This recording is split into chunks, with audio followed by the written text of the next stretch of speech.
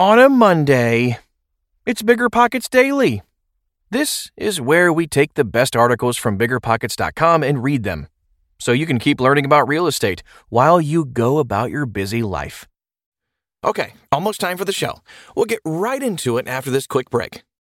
The dream of owning a vacation home can be daunting. From finding the best guests, to the maintenance, to organizing the cleaners after every guest day. With Vacasa, they make that dream into a reality. As a full-service vacation home management company with vacation homes in key destinations across the U.S., they know a thing about how to make owning a vacation home easy and profitable. On top of proactive property maintenance visits by professional local teams, a hospitality-driven booking platform, and around-the-clock support, Vacasa earns homeowners an average of 20% more revenue from their vacation homes. Vacasa is always thinking of ways to simplify the vacation home owning experience by putting your home to work for you. If you're looking to make more from your vacation home, work with the reliable property manager, and finally have peace of mind, partner with Vacasa at vacasa.com/biggerpockets. That's vacasa.com/biggerpockets.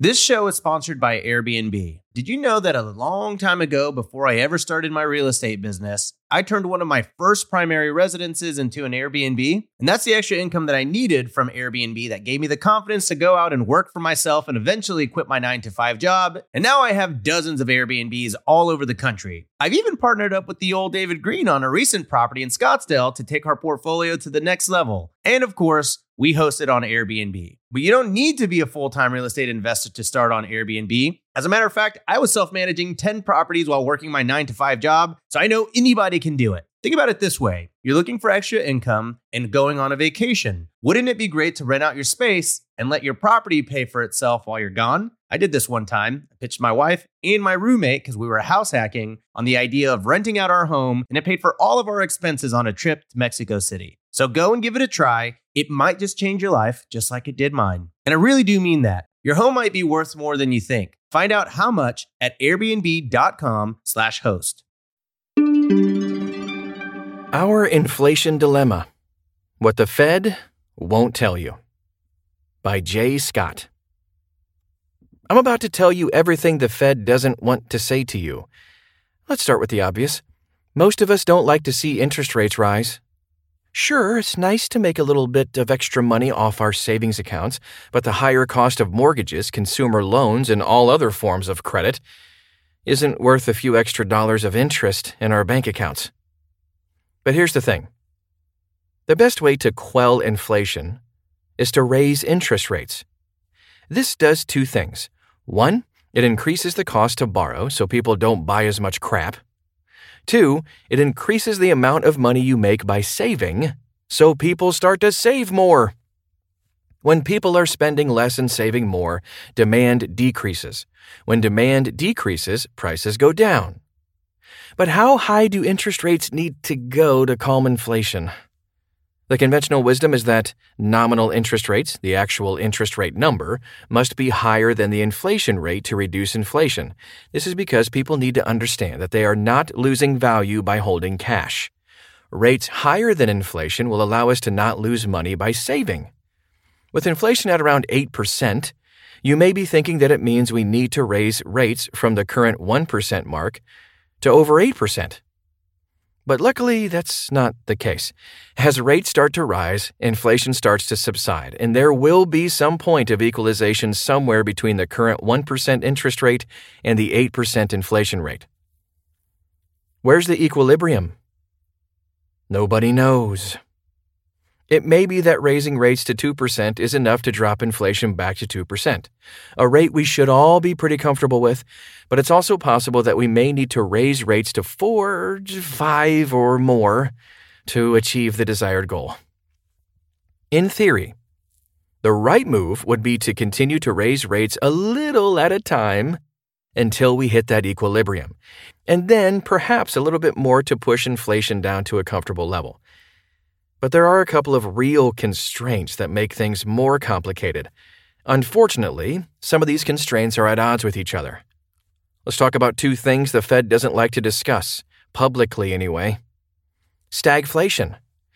The first is the risk of stagflation.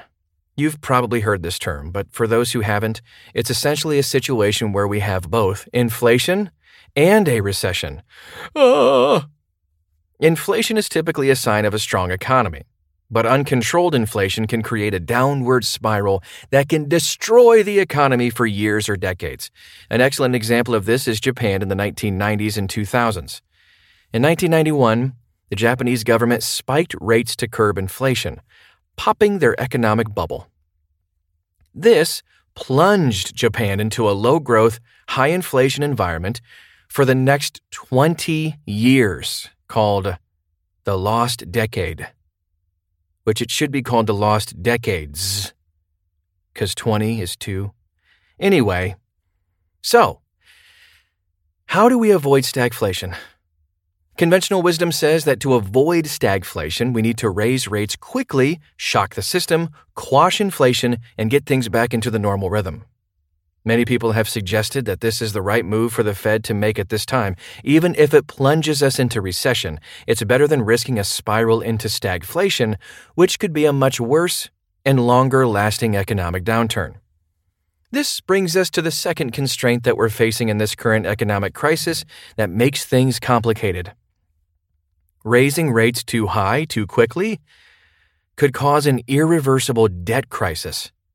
When we raise interest rates, bond yields, the interest paid to bondholders, rise.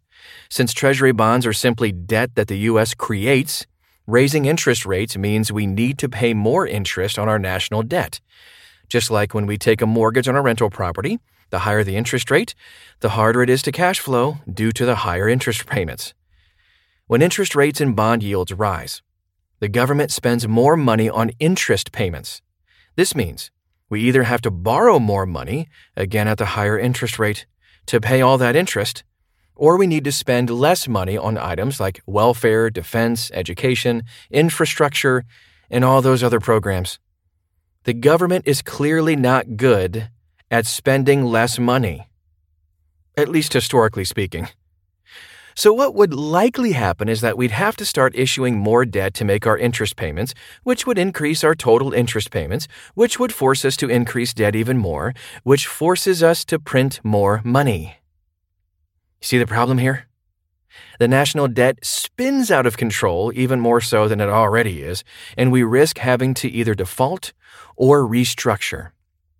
So there's our dilemma. We have to increase rates to reduce inflation, and we have to do it quickly to minimize the risk of stagflation. But if we do it too drastically and too quickly, we run the risk of a national debt crisis. So here are some final thoughts. So next time you hear about Jerome Powell and the Fed acting in ways that make it seem like they don't know what they're doing, keep in mind that things are a little more complicated than they might appear. Next time you hear the Fed admitting that a soft landing seems unlikely, this is why. Going for a soft landing, doing things slowly, hoping there's no major economic fallout, will likely lead to stagflation. I don't think a soft landing is in the cards this time around. Not even trying is probably for the better. Unfortunately, we're in a position where we have a bunch of not-so-good choices, and nobody seems to want to admit it to the American people. While I don't particularly enjoy making public predictions, I've planned for at least a couple more rate hikes in my business, likely at least 0.5 point each. While that won't be much fun for us as real estate investors, the alternative could be worse. I hope you got some value out of that article. Before I get out of here, did you know BiggerPockets has nationwide data that can help you identify the best market, neighborhood, and property to invest in? It's called BiggerPockets Insights, and it's a benefit available to pro members only. See if BiggerPockets Insights can help you at biggerpockets.com/insights. Thanks for listening, and I'll see you back here tomorrow.